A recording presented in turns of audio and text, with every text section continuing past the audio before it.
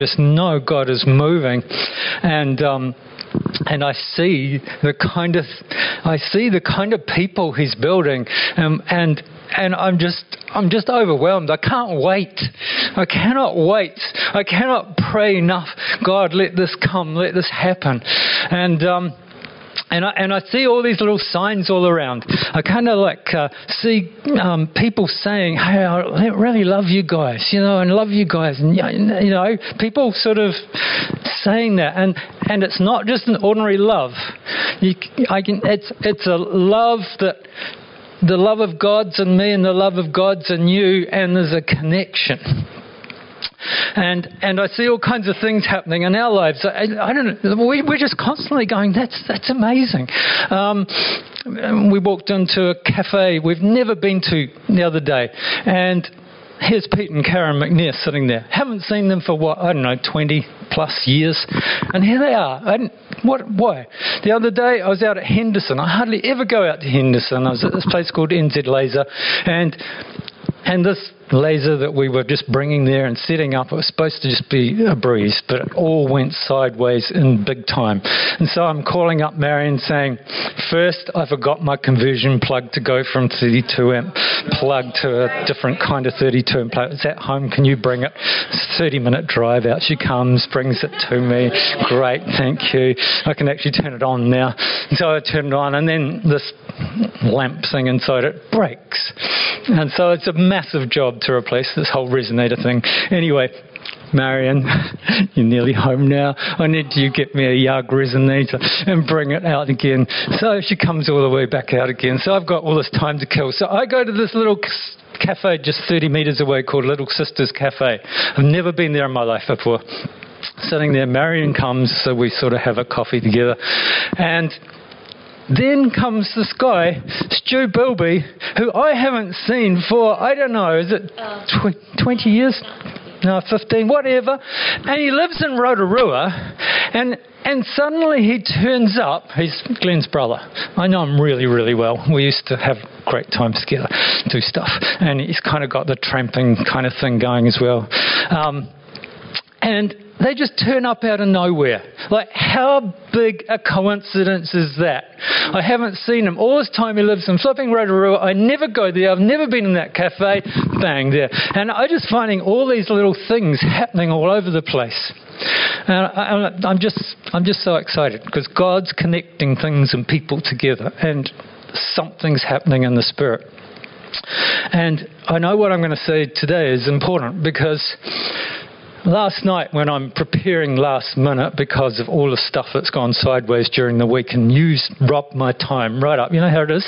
It's like exams at uni or something. It's always last minute. And 2 people ring up and tell us that they want to die. People never ring us and say, I just feel like I want to die. And 2 people, right when I'm preparing. Now, I just get excited in one sense about that because I go, the devil does not want me to do this. And he's trying to wrap me up in this. And, one person's away in Christchurch and I'm going, God, what do I do? How do I can't just talk to him forever. And, anyway, that's cool. But that's exciting. And I want to go and pick up from where Glenn sort of left off with the prodigal son. I want us to go back there because I want to talk about it from perhaps a slightly different angle. So let's look at the scripture. I'm going to just read it quickly through Luke 15. I promise not to take a long time this morning. I will not preach for ages and ages. Okay, Luke 15, verse 11. You'll get out your Bibles. Oh, you don't need it anymore. Yes. To illustrate the point further, Jesus told them this story. A man had 2 sons. The youngest son told his father, I want my share of your estate now before you die. So his father agreed to divide his wealth between his sons. A few days later, this son packed all his belongings and moved to a distant land. By the way, that wasn't really distant. It was just out there. Another story. And there he wasted all his money in wild living. None of us have ever done that. About the time his money ran out, a great famine swept over the land and he began to starve. He persuaded a local farmer to hire him, and the man sent him into his field to feed the pigs. The young man became so hungry that even the pods he was feeding the pigs looked good to him, but no one gave him anything. When he finally came to his senses, he said to himself, "At home, even the hired servants have food enough to spare, and here I am dying of hunger. I will go home to my father and say, 'Father, I have sinned against both heaven and you, and I'm no longer worthy of being called your son. Please take me on as a hired servant.'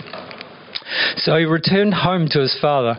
And while he was still a long way off, his father saw him coming. Filled with love and compassion, he ran to his son, embraced him, and kissed him.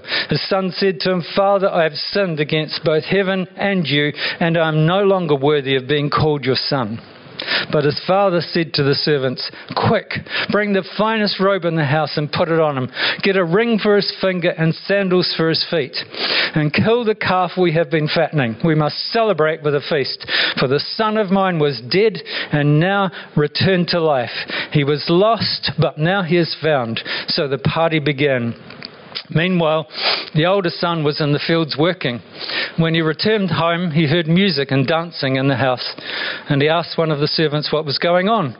'Your brother's back,' he was told, 'and your father has killed the fattened calf. We are celebrating because of his safe return.' The older brother was angry and wouldn't go in. His father came out and begged him, but he replied, 'All these years I have slaved for you and never once refused to do a single thing you told me to. And in all that time, you never gave me even one young goat for a feast with my friends. Yet when the son of yours comes back after squandering all your money on prostitutes, you celebrate by killing the fattened calf.'"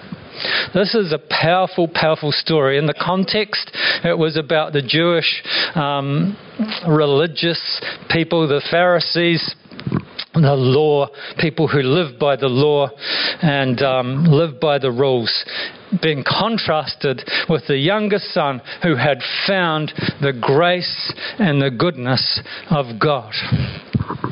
And there's a huge contrast between these two people. And I want to ask the question today, is it possible for us to be in the Father's house and become or grow up like the older son? Is it possible that we could be in the Father's house with the celebration going on, with grace abounding, but we can still end up like the older son? Can we end up knowing all about God, all about how God works, but not actually knowing the freedom, the joy, the incredible excitement like the younger son? Can it be that our Christianity can be reduced to trying to earn the Father's love by serving forever, trying to gain his acceptance? Can we start out singing, this is an old song, sorry, this is the way it goes with me. It's no longer I who lives, but Christ who lives in me, and end up with the weight of the world on our shoulders as we take on the work that is God's work, not ours. Yeah. I was going to say this before, but Paul, hello. I just love this guy. I love this guy. And I see in you someone who's like the younger son. You're just so full of the joy of the Holy Spirit, and I hardly know what you're going to do next. It's so exciting. It's just so exciting. And just as I was preparing last night, I had this thing that you were like a bellwether, and you would see things before the rest of us saw it coming. You would hear the music, and you'd start dancing, and it's kind of like we'd all go, why is Paul dancing? I've got this little thing. It popped up on my Facebook feed that I posted 10 years ago, and It says those who watched thought those who watched the people dancing thought they were insane because they couldn't hear the music. The younger son could hear the music. You can hear the music, and you're like this. You're going to be like this bellwether to us. You'll hear the music before we even hear it. And I looked up bellwether because bellwether. Gosh, that's an ancient word, isn't it? No one uses bellwether, so I looked it up. You'll love this part. And it's from Middle English, and it's bell and weather, W-E-T-H-E-R. And it's a name they gave for a ram that they put a bell round its neck and they castrated it, and it led the sheep. Yeah, that's encouraging. We're going to have a special ceremony later. So it was a bell and weather for a weather as a castrated ram, you see. But anyway, yeah, it's off the charts there. But I just appreciate you so much, and Romney, I just want to say to you, I think you're going through a bit of a tough patch. I don't know. Maybe you are, maybe you are. I just feel like you are, and it's a bit dark, and you can't really see what's going on. And I just think God just wants to encourage you today that it's kind of like He's just moved it back a wee bit into the shadows, and He's done it because He wants to plumb the depths of your life and bring you out into a place where life is just so much easier, and where there's just the power and the presence of God in your life. And it'll be just overwhelming, and you'll go, wow, this is amazing. This is amazing. Yeah, anyway, sorry, slight diversion. But so can we end up with that kind of weight of the world on our shoulders after all that freedom and liberty that God brought us into, the grace, the forgiveness, you don't have to do anything to earn this salvation. Can we end up like that? And that ultimately we end up burnt out and smouldering on the scrap heap of life, having exhausted every method in the book, The Complete Idiot's Guide to How to Live a Successful Christian Life in 185 Easy Steps. You know, sometimes I think that's what it comes down to. I think there is one of those idiots' guides out there for us if we want to pick it up and try to make it happen. Make it happen. But the work of the kingdom is actually God's work, not ours. Sometimes I think Christianity can look like two people who are way out at sea and they're coming into shore. One person's swimming like crazy, and it's hard work and it's exhausting, but they're getting there. The other person is surfing the wave, and it's exhilarating and it's filled with adrenaline, and they're pumping and they're so excited. This is the ride of their life. See the difference? The work of the kingdom of God is God's work. Swimming's hard work. Surfing gives you emotional energy. It's a rush. Surfing. Swimming's draining and just plain hard work. And we're going to see a place here where it's easy, everything is easy, because the Spirit of God's here and the Spirit of God's doing it. And we're just a people who go into the presence of God and we see and hear what God's doing, and we come out and in the name of Jesus we proclaim it, we pray it, we believe it, and stuff starts happening everywhere. It's not because of all the flash things we do. I recently had a picture of one of my nieces, and I shared it with her, and I saw her. She's a beautiful girl, blonde hair, kind of, Ella kind of a person. Where she is, she's not here. And she was dressed in white, and she had this crown, this like tiara on her head, and she would go into the presence of God. And she'd be in there, and she'd come out with like this basketful, handfuls of jewels, precious jewels. And she would go over to this place that was kind of just dark and like it dropped off. And there were people just reaching out their hands, starving, hungry, desperate people. They had gaunt faces and tears rolling down their eyes. They were desperate. And she would hand them jewels brought from the throne room of God. And then when she ran out, she would go back into the presence of God and come back with more jewels. And it's like her hands were just like dripping with oil and fragrance because she came out of the presence of God. Friends, that's who we are. That's how the Christian life works. We go into the presence of God. We love God with all our heart and soul. We worship Him. We worship and worship and worship Him. And we're there in the presence of the Father. And it says in Ephesians 3:16 that He has unlimited resources. Unlimited.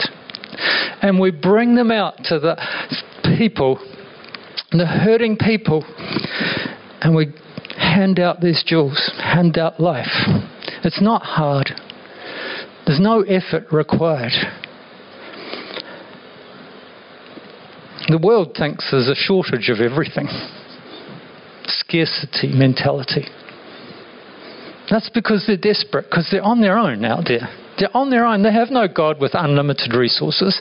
I know my God will supply all my need according to His riches in heaven. The world, good grief, there's not enough. Maslow's triangle, top, we need this, all that stuff. But I believe that's the picture that God has for us here.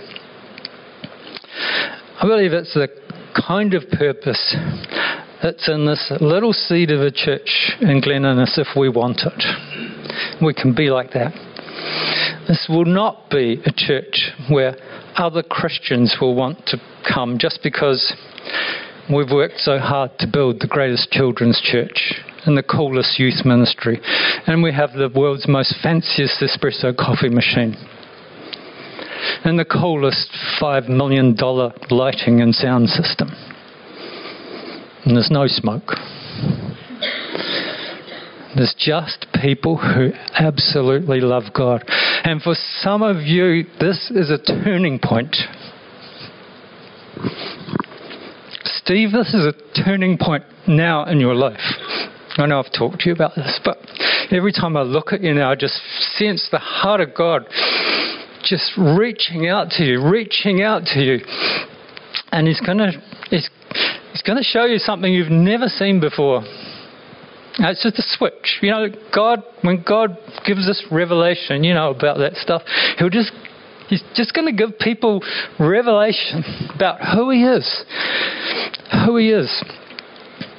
And this will be a church where people are living a life of faith, people who know the love and the forgiveness of God, people who know what it is to sit in the presence of God and to come out with His love, His peace and His joy. People who are bringing heaven down to earth every day in profound, miraculous, life-changing ways. That's what we're doing. We're living with God, seeing what He's doing, and we're bringing it down to earth, and we're speaking it out. That's all there is to it. Stop working so hard to do it. Who the heck do you think you are? There's no room for older brother syndrome in this picture.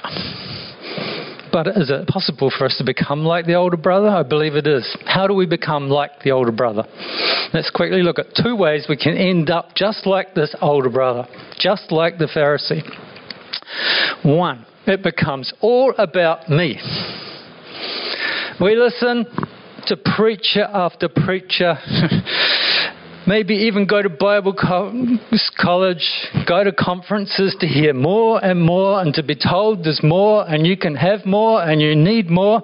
And it's like we put on layer and layer of clothing. We just get this feeling we've got to know more before we can actually be anything, until we look like Michelin Man. You know, we can hardly even walk anymore because we've got all this stuff on us, and I just need to sit in another conference to hear something new that will just be the thing that means I am suddenly Superman and I am suddenly everything God ever wanted me to be. It's like we feast on dessert after dessert after dessert until we can hardly waddle out the door to get to the next meeting. We actually get really sick. And when we pray, it can start to be all about me.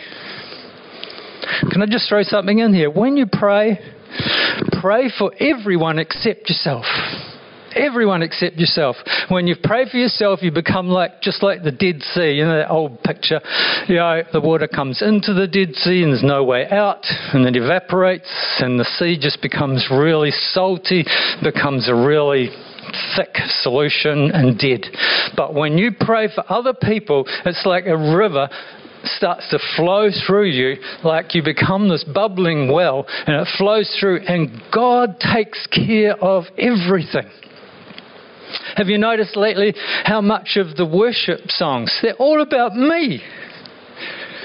Think about them sometimes. We're actually careful here to try not to use these songs, I believe, right? Is that true? Yes. But they're all about me, not about Jesus anymore. It's based upon the whole concept that Christ isn't actually enough. God says He's filled us with the fullness of Christ. In Colossians 1:27, He says, this is the secret. Christ is in you. Christ is in you. You will never have more. Never. There is no more. You've got it all. Stop looking for more. What you've got to do is believe that you've got it. And that's faith. And I find myself being constantly challenged about that. God, you've given me everything. Stop, Graham. Stop thinking you need more. You don't. You've got the fullness of Christ in you. But Galatians 2 verse 20 says, my old self has been crucified with Christ. It's no longer I that live, but Christ lives in me. So I live in this earthly body by trusting in the Son of God who loved me and gave Himself for me. Somehow church and the Christian life becomes far more about us than them. Something can go wrong with the go into all the world, but suddenly we're going like, no, we need to go out into the world. We should go out into the world. It's all about me. We can end up believing, just by the way this stuff's all pitched really, that I actually haven't really made it. And I need to hear more. I need to hear another message. I need something else. And I'm still learning to be a good Christian. I must be, because people keep telling me all these ways I have to become a Christian. And so we start working at it, and suddenly we're like the Galatians. It says in Galatians 3:3, how foolish can you be? After starting your new life in the Spirit, why are you now trying to become perfect by your own human effort? People, it's like a curse that comes to try and grab us and pull us back into being like the older brother again, and saying like, you weren't transformed when you gave your heart to Jesus, when you came to the cross and said, God, you know, I give you everything, come and live in me. Once we start down this pathway, we quickly begin to act just like the Pharisee, just like the older brother. We put aside grace and we put on works. And we get really upset when the prodigal son comes in from womanizing and leading a loose life and gets accepted straight away and gets a ring on his finger and a big celebration. And we say, where's my goat? I've been doing this stuff for years and years and years. I deserve it. It's my right. That's what the rules say. Don't you understand that? Second thing, we start to think after a while that we know how to do it for God. We know that when we became a Christian, things happened to you. For me, I stopped swearing, I stopped drinking, I stopped wanting to go clubbing, I stopped smoking. It was an amazing time. I knew nothing about Christianity. From the next day after I walked out and stood at the front and gave my life to Jesus, there I was, Stella will tell you this, in my leather jacket, hair down to here, jeans, boots, off my motorbike. I've become a Christian. I know nothing about Christianity. And suddenly I go out there, I don't swear anymore. I used to swear like if this, if that, whatever the heck, just like anyone out there. It just went away. I didn't want to go clubbing. I remember driving my little car round the Cathedral Square in Christchurch, going to my girlfriend, I don't want to go to the Plaza Lounge tonight. I didn't want to. What's this? Why don't I want to? I didn't want to drink anymore. Was this weird? I just stopped smoking, and it was just sovereign. God just did it. And I'm just surfing the wave. This is what is going on here. But then you start to work at stuff. I was a brand new person, just like God says I am. Christ was living in me, and he was so different. Now, I realise not everyone becomes a Christian like I did. I've got one of these, born again, radically changed, boom, one bang, bang, and I'm off. I never look back. Kind of testimonies, But for some people, it's more like a series of revelations as they walk towards God, and it's totally different. Marion's story is totally different to mine, for example. So that we become the Pharisee teaching people how to be a Christian. Because we know how to be a Christian. You should do this and you should do that and you should do that. And we build courses about it, and you can go to all sorts of seminars and things and learn how to be a Christian. Until people just start to get this idea, well, I've got to actually do some things now. No, you don't. Let me take that load off your shoulders. You don't. We actually stop believing that it's a miraculous thing that's happening. Your mind is at enmity with God, the Bible says. And it thinks it's really, really clever. And it wants to work out the way. It wants to work it out. We talk to people for hours about how to change, counsel them. God doesn't change people, he buries them. That's what water baptism's all about. I go down under the water and I leave the old man, the old nature, the old person who thought they were so clever and so smart that they could do all these things and get through life on its own. And I stand up a brand new person filled with the Spirit of God. If you're not water baptized, I so encourage you, get water baptized. Do it. Just do it. Just do it, do it, do it. It's a miracle. It's not some ritual. It's a miracle. Everything about Christianity is a miracle. Okay. Let's not reduce it to formulas and things that are just rituals that we do. We've got to believe that everything that's happening in our Christian life is a miracle. We serve a miracle working God. Let's get back there.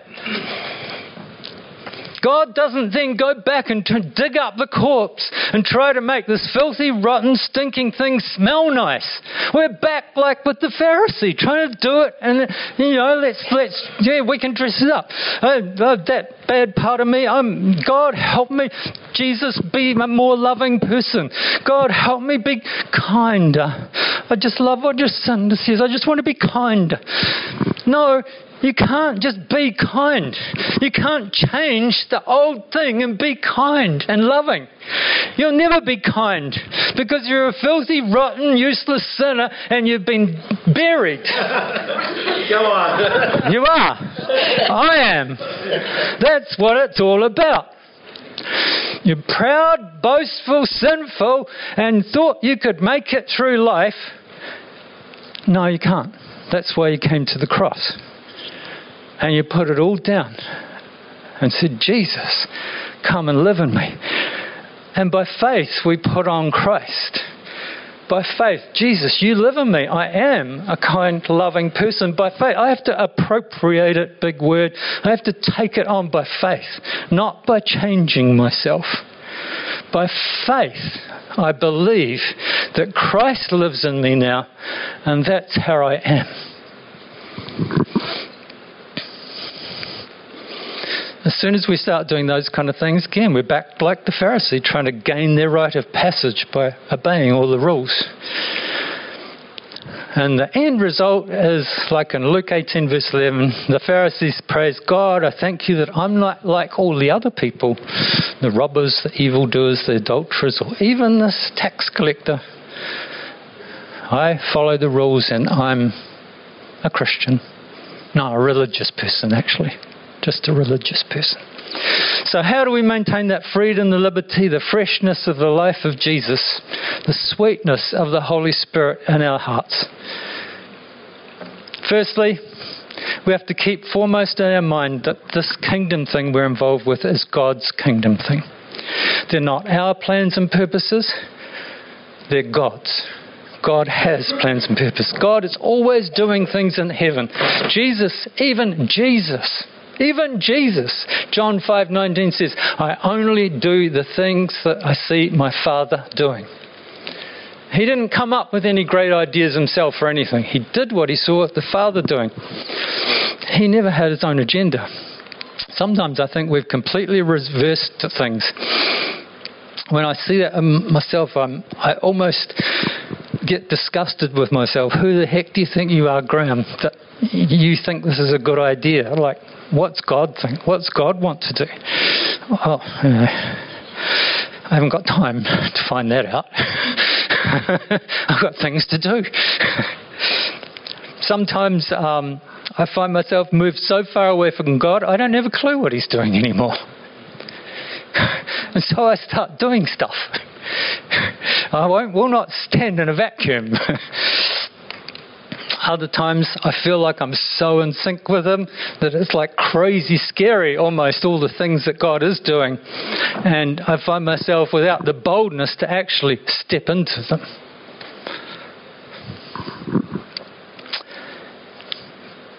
Just a side thing, faith is calling into existence unseen things.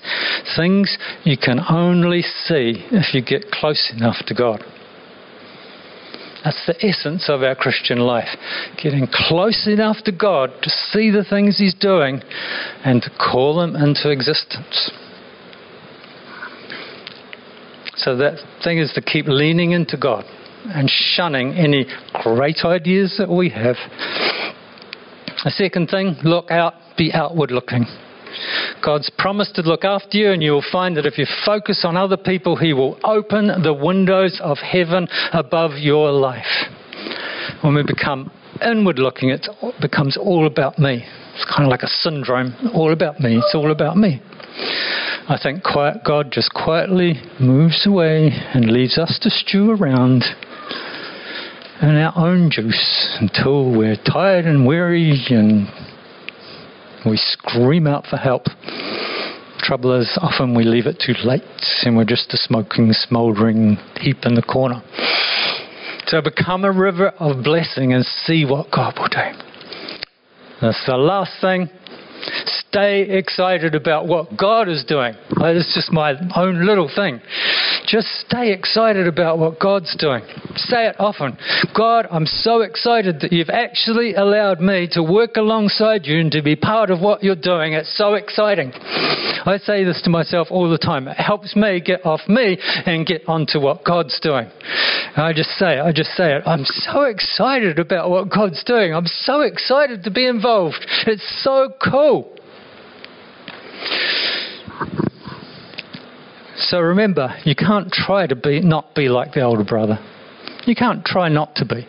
You can't go, well, I'm not very loving kind of person. God, help me be more loving. You can't do that. You're just trying to paste something over the top of something ugly. And you can't try to be a Christian. You'll fail abysmally at either of them. Christianity isn't about doing, it's about positioning. It's about positioning. And he says, come to me, all you who are weary and laden, and I will give you rest. And I will make it easy. My burden is light.